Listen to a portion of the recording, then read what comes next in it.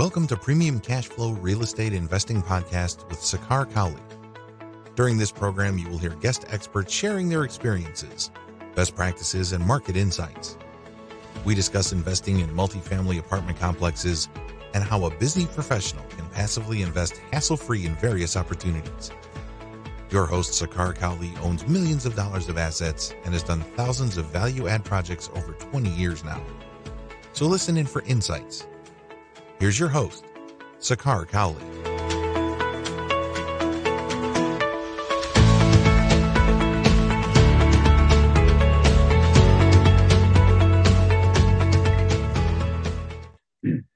Welcome to another edition of Premium Cash Flow Podcast.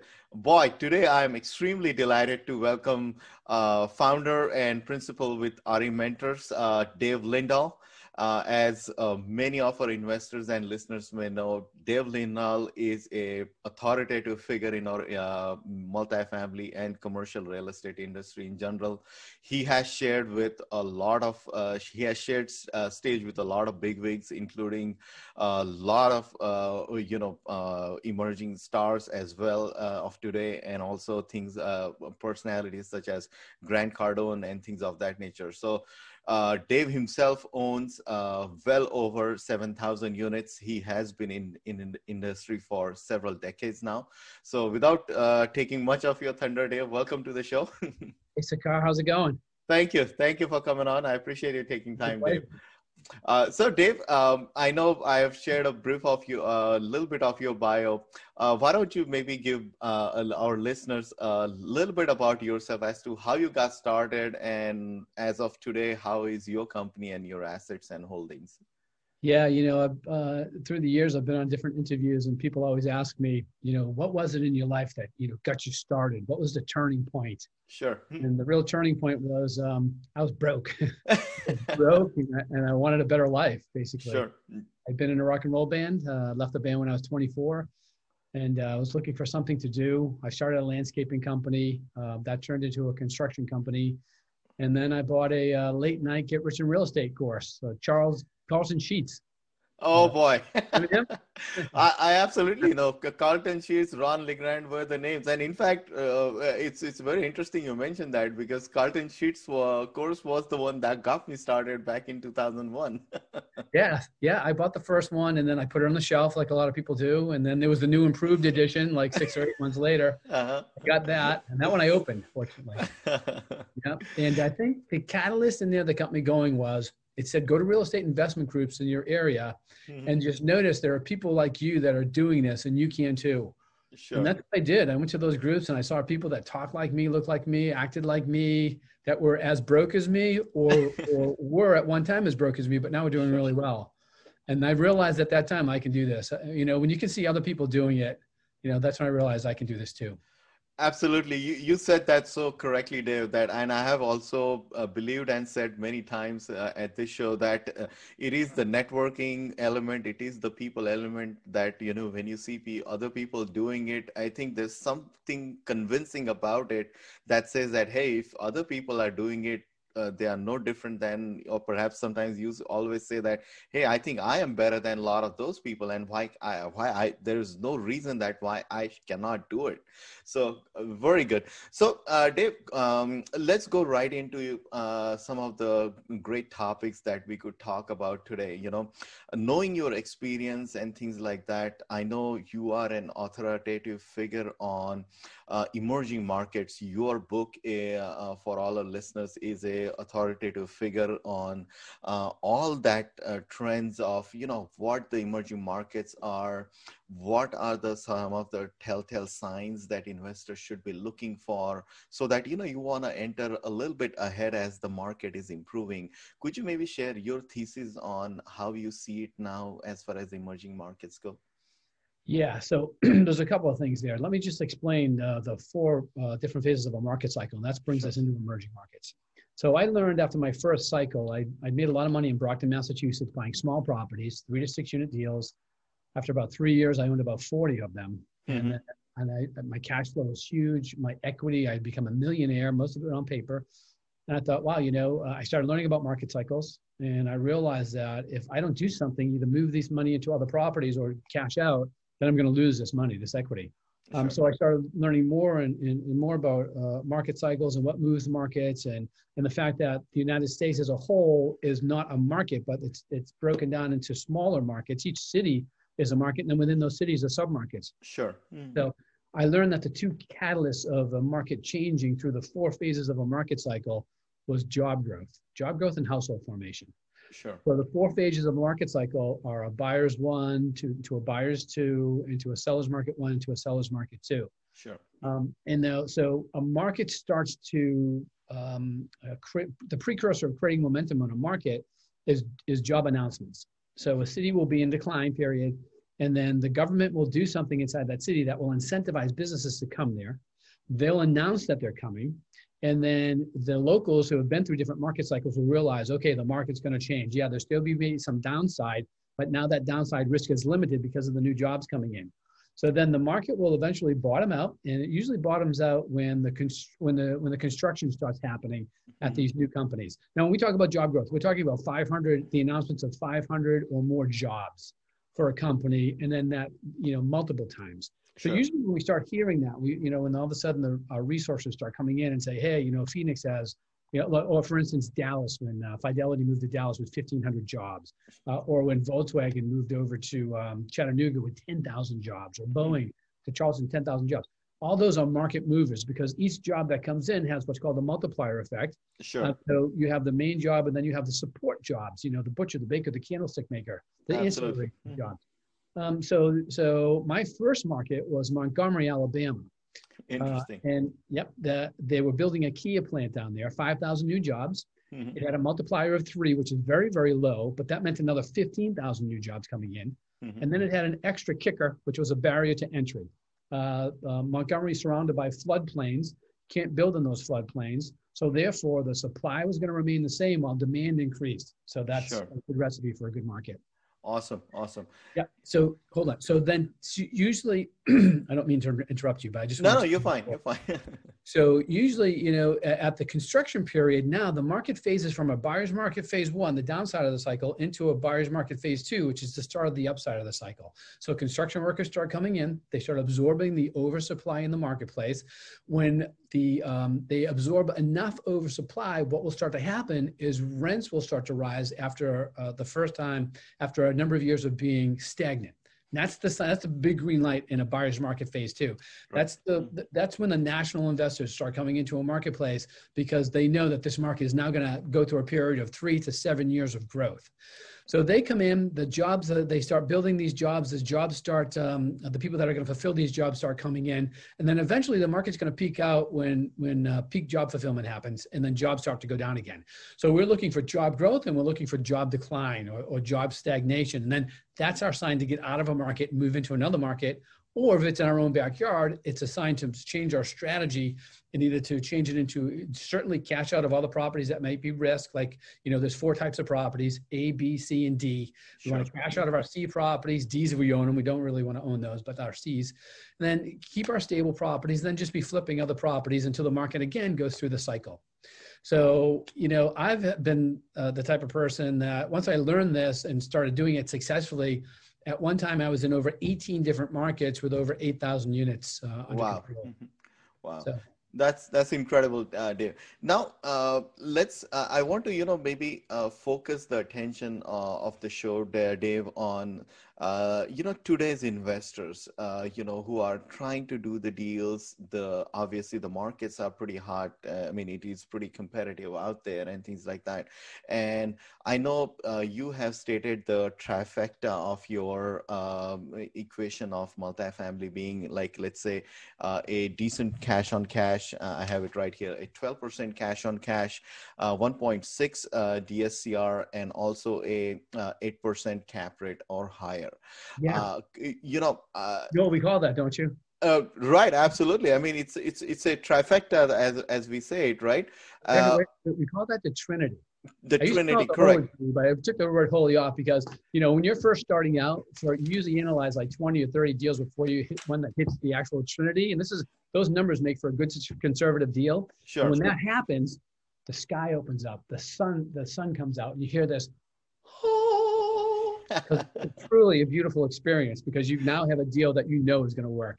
Sure, sure. No, and where I'm going with that question, Dave, is that based on today's experiences and a lot of deals that we underwrite, it is getting harder to perhaps achieve that higher of a DSCR and things like that. Of course, the interest rates are so lucrative right now, and so it's pretty much given that brokers are looking at these things, the prices are obviously pretty higher.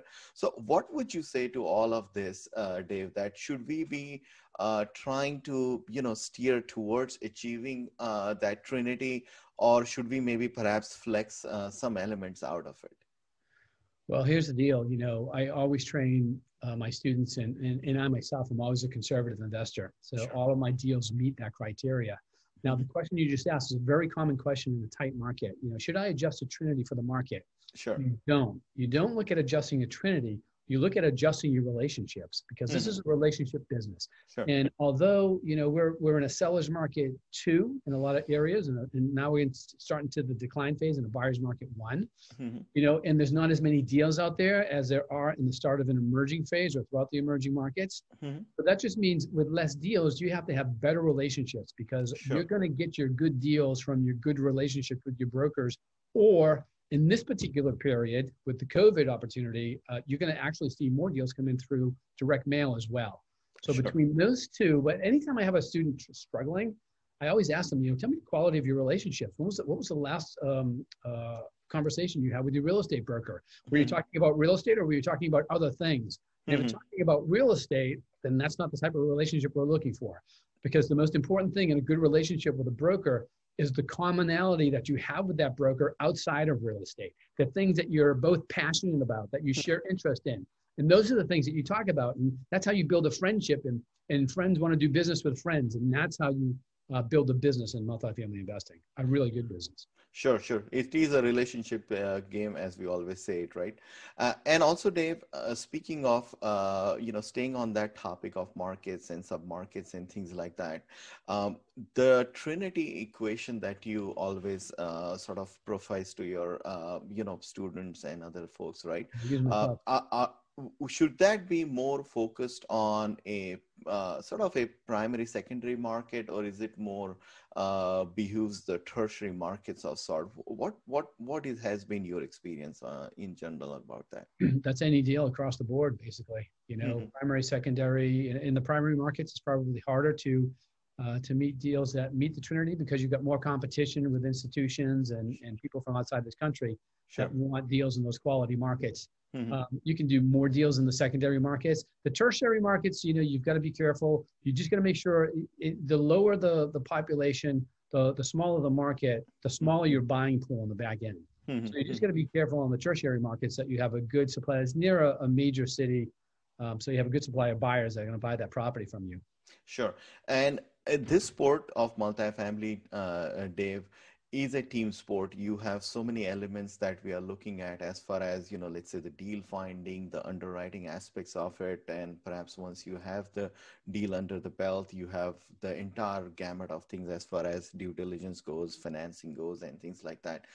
Could you share your advice as to what you advise to the students as to how you can establish a team and get going? Like, what are some of the primary elements you need in your team first?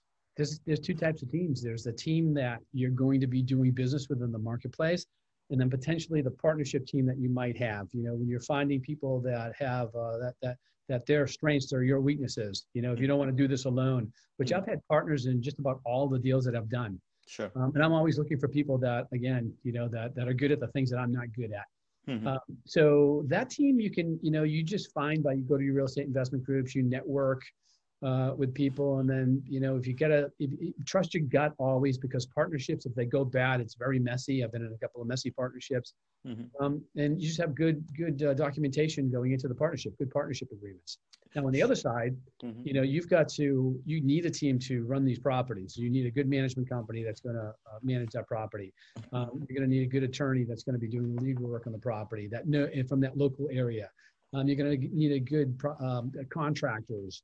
You're going to need good people on site. to do the job. You're going to need a good insurance agent. You're going to need, all of these different people are going to be on their team. They're all going to have this particular job. A good a lending broker. Mm-hmm. All these people that will be your eyes and ears and will do the jobs that you really don't want to be doing. You could do, you could be a jack of all trades, but if you're a jack of all trades and not focused on getting more deals, which is, as an investor, that's your primary focus, is getting more deals. If you're trying to be a jack of all trades, you're not going to be doing as many deals and you may not reach your financial goals.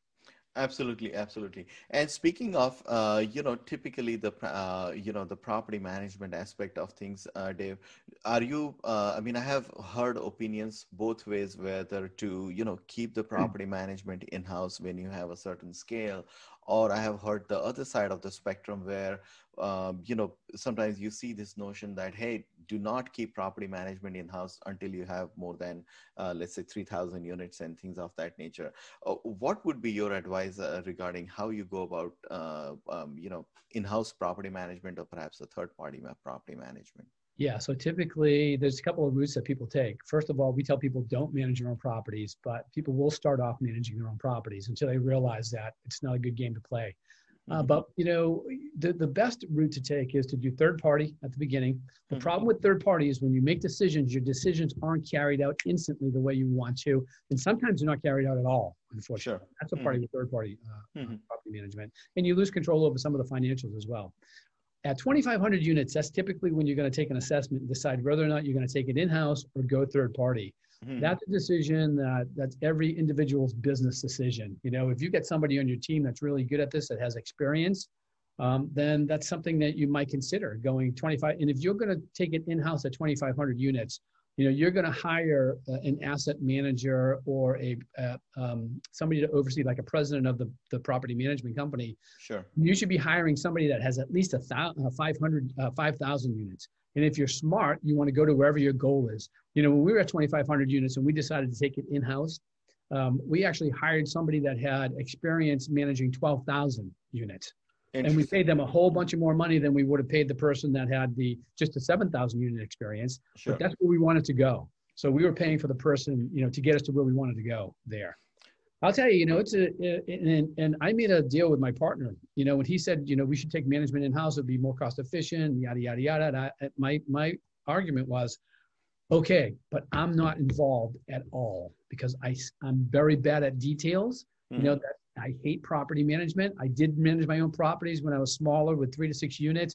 I started taking on, other people's properties, and I realized, this is a pain in the ass. This is the worst mistake I've made. So I said, I will be the advisor, over the management company, but I will not be involved in day to day. And he was good with that. And he became the CEO of the management company. And he did a good job. Awesome. Awesome. Thank you for that great advice.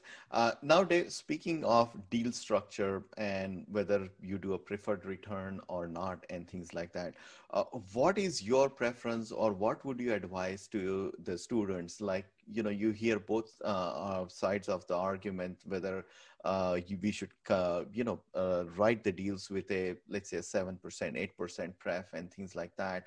Or you hear other side of the coin, whether you can just do something like a JV type of structure that you give out, let's say 70 to 80% of the deal to the passive investors and the general partners keep the remaining.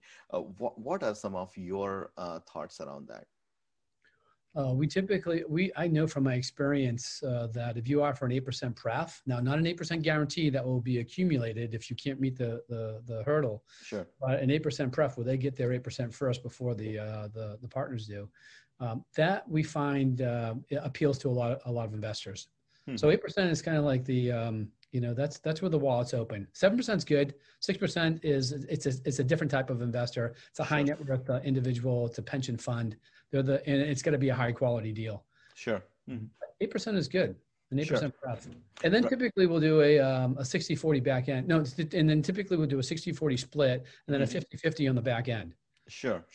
And what would that hurdle look like going from 60-40 to 50-50? What does that look like? Meaning, is there an IRR based and things like that? Yeah, well, typically we like to bring our deals to the table at an 18% or above IRR.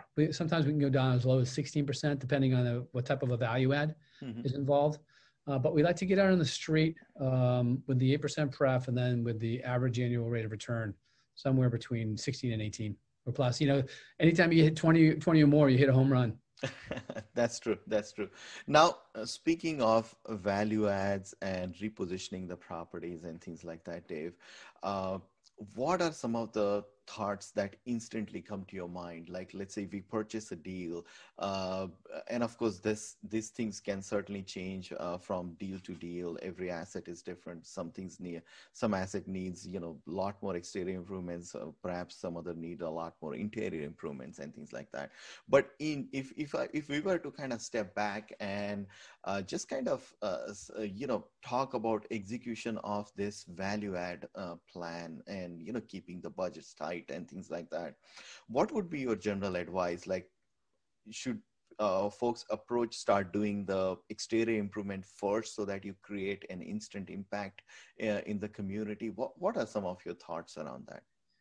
Yes, that's exactly what I would do. And let me, from my experience of investing since 1996, I always evaluated my deals at the end of the year to see if they matched my goal when I resold them. Mm-hmm. And through the years, I realized that, there's two different types of deals. There's momentum plays that cash flow closing, and then there's repositionings that are below 85% occupancy. Mm-hmm. I found out that I made my most amount of money on the deals that were like a tweener. It wasn't a momentum play in the sense that it came with value adds. It came with the fact that ownership was doing a bad job. And this had, if the marketplace was at, say, 94%, this property was in the high 80s. Mm-hmm. So, management had taken a back seat, but it was good because it hadn't lowered below the 85% threshold, the equilibrium threshold that the lenders look at. Mm-hmm. So it wasn't a full repositioning. So you could take this falling knife and grab it and turn it around, and then you benefit from the value add of the lower rents, because as it cycled down, it had to start lowering its rent to attract tenants to come in because the good ones were leaving. And you also get the value add of increased occupancy. So I realized that, when I hit these, this is the recipe. I'll give it to you right now. And actually, this is part of the COVID recipe as well. Mm-hmm. Interesting. Because there's a lot of these properties that are going to be entering the marketplace, and some of them already have. And it's because, we just went through this big upcycle, and there's a lot of owners that bought and were buying throughout this upcycle. And, an upcycle masks a lot of mistakes. Okay. Sure. Because as it goes up, the cash flow is still coming in, the value is still coming in, and you still look like a genius regardless. And investors tend to get sloppy too, and they tend to get a little bit greedy. So when all of a sudden the pandemic hit, and nobody expected it, those people that didn't buy right or who were not asset managing right, they became exposed. All right. And they started the amount of funds that they had coming in, became less and less, and they stopped doing the repairs on the properties or the maintenance because they couldn't afford to do it. They started losing their good tenants. And after you start losing your good tenants, you can't replace them with other good tenants because the place doesn't look that great anymore. We're about 9 months now into COVID. Oh, actually, we're getting pretty close to a year into COVID now. Absolutely. And this is ripe right now because the good tenants waited a little bit of time, 4, 5, 6 months before they realized this isn't going to change. This ownership's in trouble. I'm going to move to a place where there's good, stable ownership. So as they leave, now you've got lesser quality tenants coming in. Okay, and those lesser quality tenants don't tend to pay their rents all the time on time, or they tend to not pay sometimes as well. As they're struggling to try to get more tenants in, they start lowering the rents to try to get more tenants in. They actually start to lower the quality more, and it starts this downward death cycle, I call it, in a property. And then they can't do the repairs, and then it gets to a point where they can't even meet the mortgage payment. Sure. And as occupancy goes down, if you can grab it in the high 80s, and then turn that property around, the types of properties we look for that are in this death spiral. Mm-hmm. And I want everybody that's listening to write this down, because this is the recipe to take advantage of COVID right now. It is a B property, a B asset in a B area. Mm-hmm. That is between 85 and 90% occupied, where the current occupancy in the marketplace is above 90.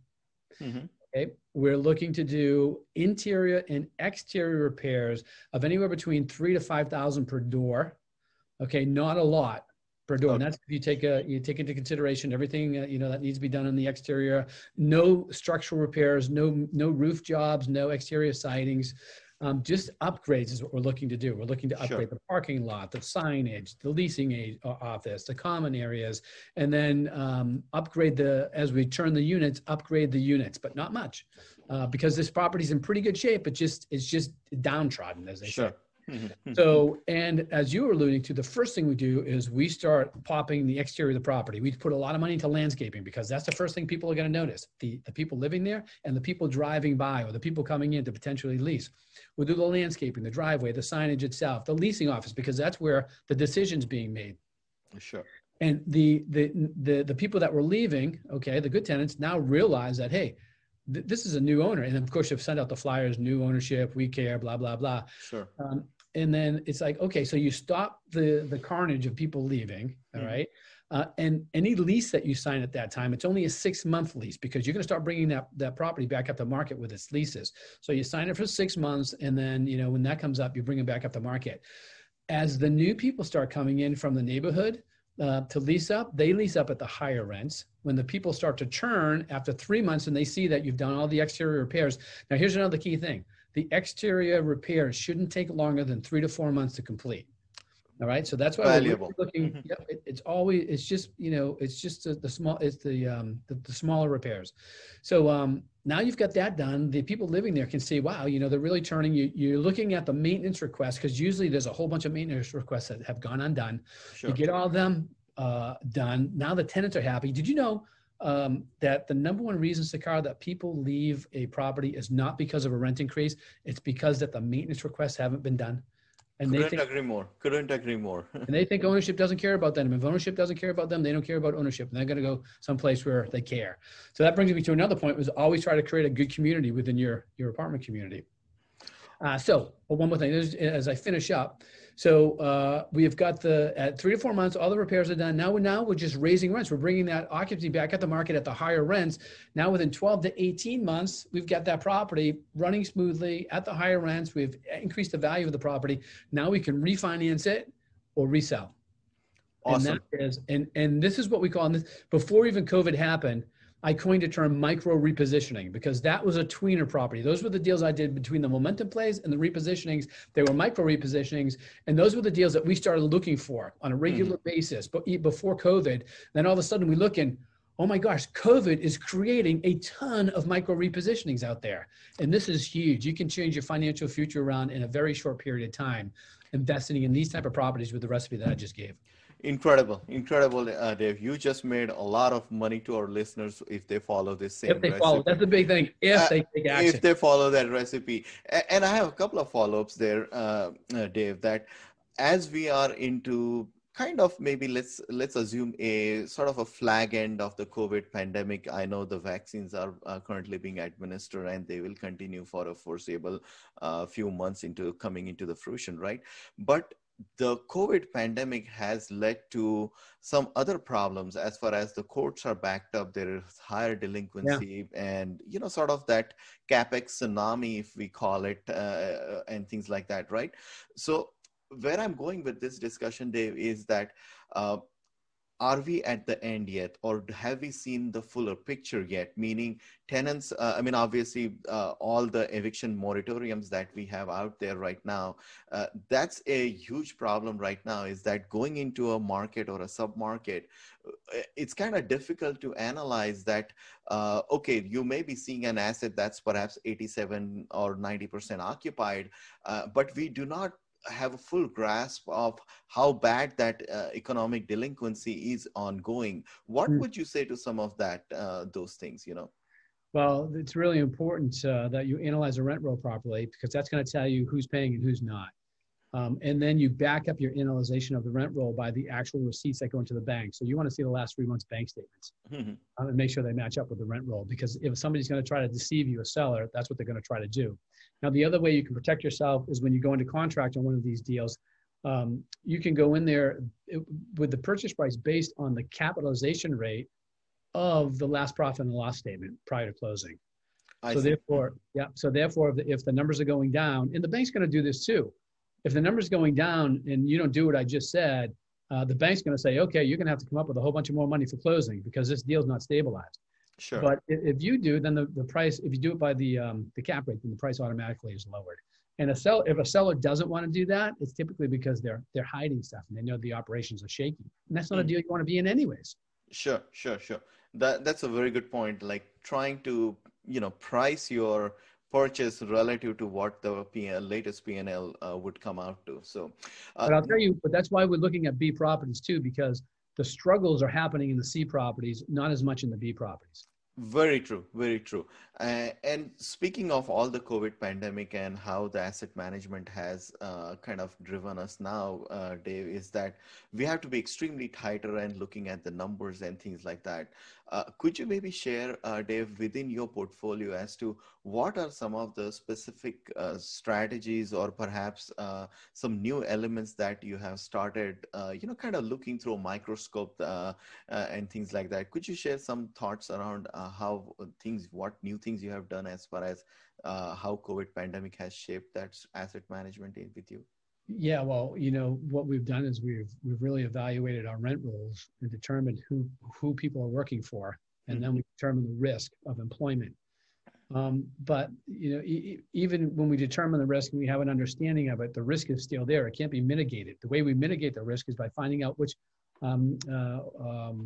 programs are available, to the tenants in leading those tenants towards those programs.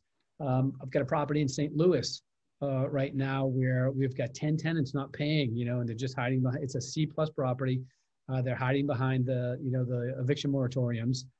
But the manager being an aggressive, that manager that wants to perform, she scoured for different types of programs out there where the government was going to help. And last month she got us a check for $26,000. Awesome. For all the back rents. Yeah. So we're really happy about that. So it's out there. You just have to, someone's got to do the research to find it. Incredible. Now, speaking of equity raising and capital raising, Dave, what is your advice for folks who are starting out or, they are in this phase, right? Do you advise that folks should establish a thought leadership platform, such as, let's say, a podcast like this, or have a blog of sorts? What are some of your experiences around all of this? That seems to be the going trend. A lot of people are becoming known throughout the industry with podcasts, with blogs, social media, and it's working. It's working pretty effectively. But the most important thing is to, you got to know what you're talking about. You got to be educated, and you got to put a good team around you. You put those things in place, and you build a good business, and you'll do well. So yeah, I think podcasts are very, very effective right now.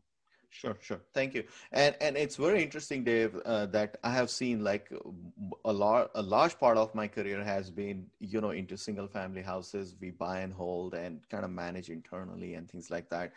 Heavy experience. But as soon as, I started looking into specifically the larger multifamily, and you start to look at the capital raising and the equity raising side of the house, you feel like, boy, friends and family can go so far, and you need that sort of a platform where you can broadcast and have a sort of a leadership authority over these things. And I think a podcast like this, or perhaps a lot of articles and blogs and things like that, definitely come into very handy. So very good. Hold on. Let me just add to that. The most important thing in raising funds is face-to-face contact, because you can have your podcast, you can have your blogs, you can you can do your direct mail pieces or whatever, but until you get face-to-face with an investor and they can look you in the eye and they can determine through the way you're looking back at them whether or not they trust you, they're going to trust their gut, that's when you'll get them to invest with you.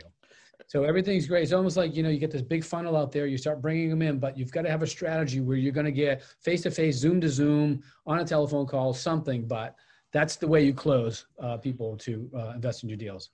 Absolutely. Thank you, Dave. And speaking of your experience, Dave, I know as you started way back in the 90s, how has that, equity raising piece was a challenge for you, or, how have you shifted into doing different new things as you did, many more larger deals?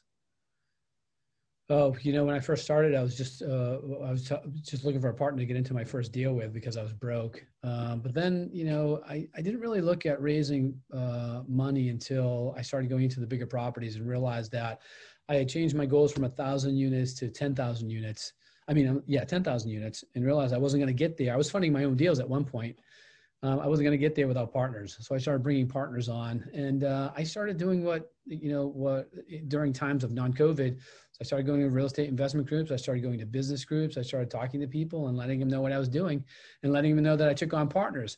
The biggest change that came with me is I hated trying to raise funding or trying to get partners to go into my deals. It felt like I was asking for money, and when I realized that, instead of asking for money, if I would just go and talk about the opportunity that I had, and what I did, and those people that were interested, they'd raise their hand anyways, and they would gravitate towards me. I realized that was the best approach, and it made me a lot more comfortable. And I've been doing that ever since. So we find our partners just by telling people what we do.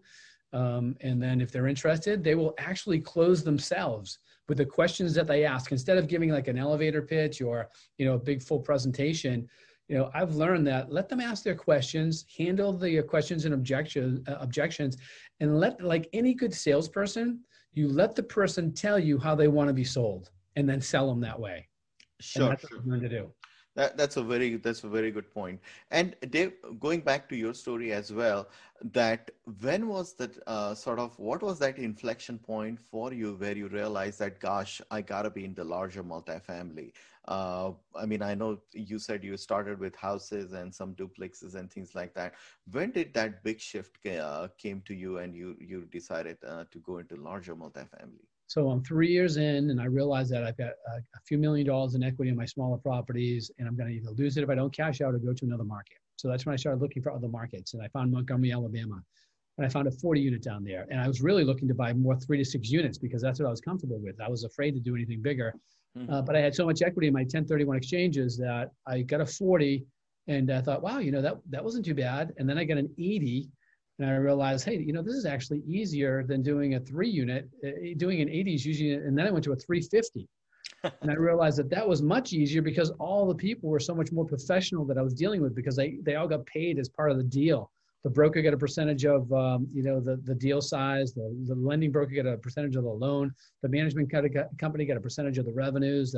Even the people that did the property inspection, it was per door. So you got like the best of the best, the bigger the property you bought. So the finance guy, I mean, he was right there to help you out because big deal, big money in his pocket. And it was so much easier doing that bigger deal than it was those 3 unit deals. And I was so afraid to do them. But then when I realized this, and I became very comfortable doing those bigger deals. Incredible. Couldn't agree more. Dave, couple of follow-up questions. And I know you are short on time and I appreciate it. As you have seen, many students and things like that throughout your career, what stands out as the students who achieve a lot of success and students who are, who perhaps do not achieve that much? What are some of your experiences around that? I'll tell you what it is. It's a decision that you're going to do it. It's a decision that you're going to do it regardless of how many times you get knocked down. There's Japanese have a saying, fall down 6 times, get up 7, The real reason that people aren't as successful as they should be, we've got a proven system that we've been teaching now since 2002. We know it works as long as the person following it works. And the reason the people following it sometimes don't work is because they don't get out of their comfort zone. Sure. And that is the biggest reason that people don't become successful is the fact that they want to be successful. They want a whole lot more, but they're doing okay right now. Even if they're not happy, they're still doing okay. And when they start going outside of their comfort zone, they snap back in. And they go out and they snap back in. If anybody listening right now can take this advice, and that is to be comfortable being uncomfortable, then you'll be very successful. The problem is you become uncomfortable and then you rationalize why you don't really need it right now. You still want it in the future, but you don't need it right now.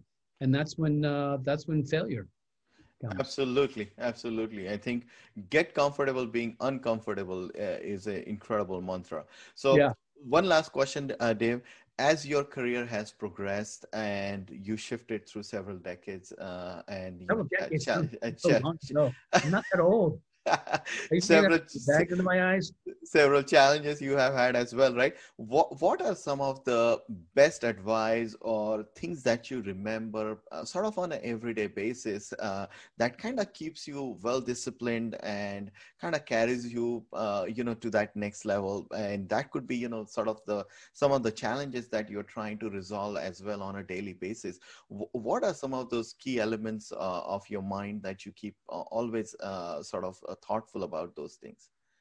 I've learned to be disciplined, and I've learned to routine, because when you get into a routine, then, you just do it. Like I wake up in the morning and the first thing I do is I work out, and then I plan my day from there. So I discovered that the biggest thing I discovered was that life is a mind hack, right?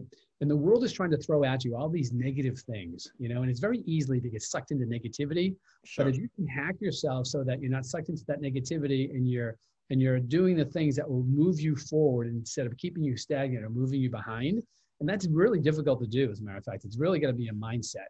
So what I do is I feed myself something positive every day. I feed myself, information as to how to beat my mind at its own game, because that's what it is. Your mind, unfortunately, is a negative machine. So I read books like The Unbeatable Mind, Super Brain, all these different things. And I always feed myself, like Tony Robbins, he's awesome. I feed myself all these different things, and that's what keeps me propelling forward. That's actually what changed my life. When I came out of that rock and roll band, and I was looking for what I was going to do, and I started my landscaping company and went into construction and started real estate. But my life didn't really start to change until I started listening to guys like Earl Nightingale, Lead the Field. Tony Robbins back then, his first book was Awaken the Giant Within. Another book, Raise the Bar, The Magic of Thinking Big. When I started feeding myself that stuff, that's when I started becoming successful. Incredible. I think, Dave, I cannot thank you enough. I think all the advice that you have shared. Hey, let me offer a free book, can I? Oh yeah, sure. Go ahead, please. Yeah, we've got a free book on how to start a multifamily business and a 5 mini-series training. It's all free. If you'd like to get it, go to davetoday.com, davetoday.com, and we'll be happy to send you a copy. Awesome. davetoday.com, viewers and listeners, please log on. Dave is an incredible resource. He has had so many decades of experience and done so many deals and seen ups and downs of the market. I think every word and every sort of sentences that you have said, I think needs to be paused, went back and looked upon into the context of how you have said. I think the points that you said, Dave, there about how the COVID pandemic has shaped the kind of properties, the submarkets, you start looking at these deals, some of the nuances there as far as the occupancy and how you can reposition, and the practical aspects as far as, how you can execute that value add plan. Those are all incredible ones. I think for viewers and listeners, if you want to take a few takeaways, start being uncomfortable and you will achieve and get to the next level. So it's been a pleasure, Dave. I would look forward to having you on another future podcast as well. You are a wealth of knowledge, so I cannot thank you enough. Thanks for coming today. Thanks, it's been a pleasure. It's great to see you again. Awesome. Thank you, Dave. Thanks for listening to Premium Cashflow Real Estate Investing Podcast. Please join us at premiumcashflow.com to sign up for weekly updates, research articles, and more. We will see you again for another great interview with an expert guest.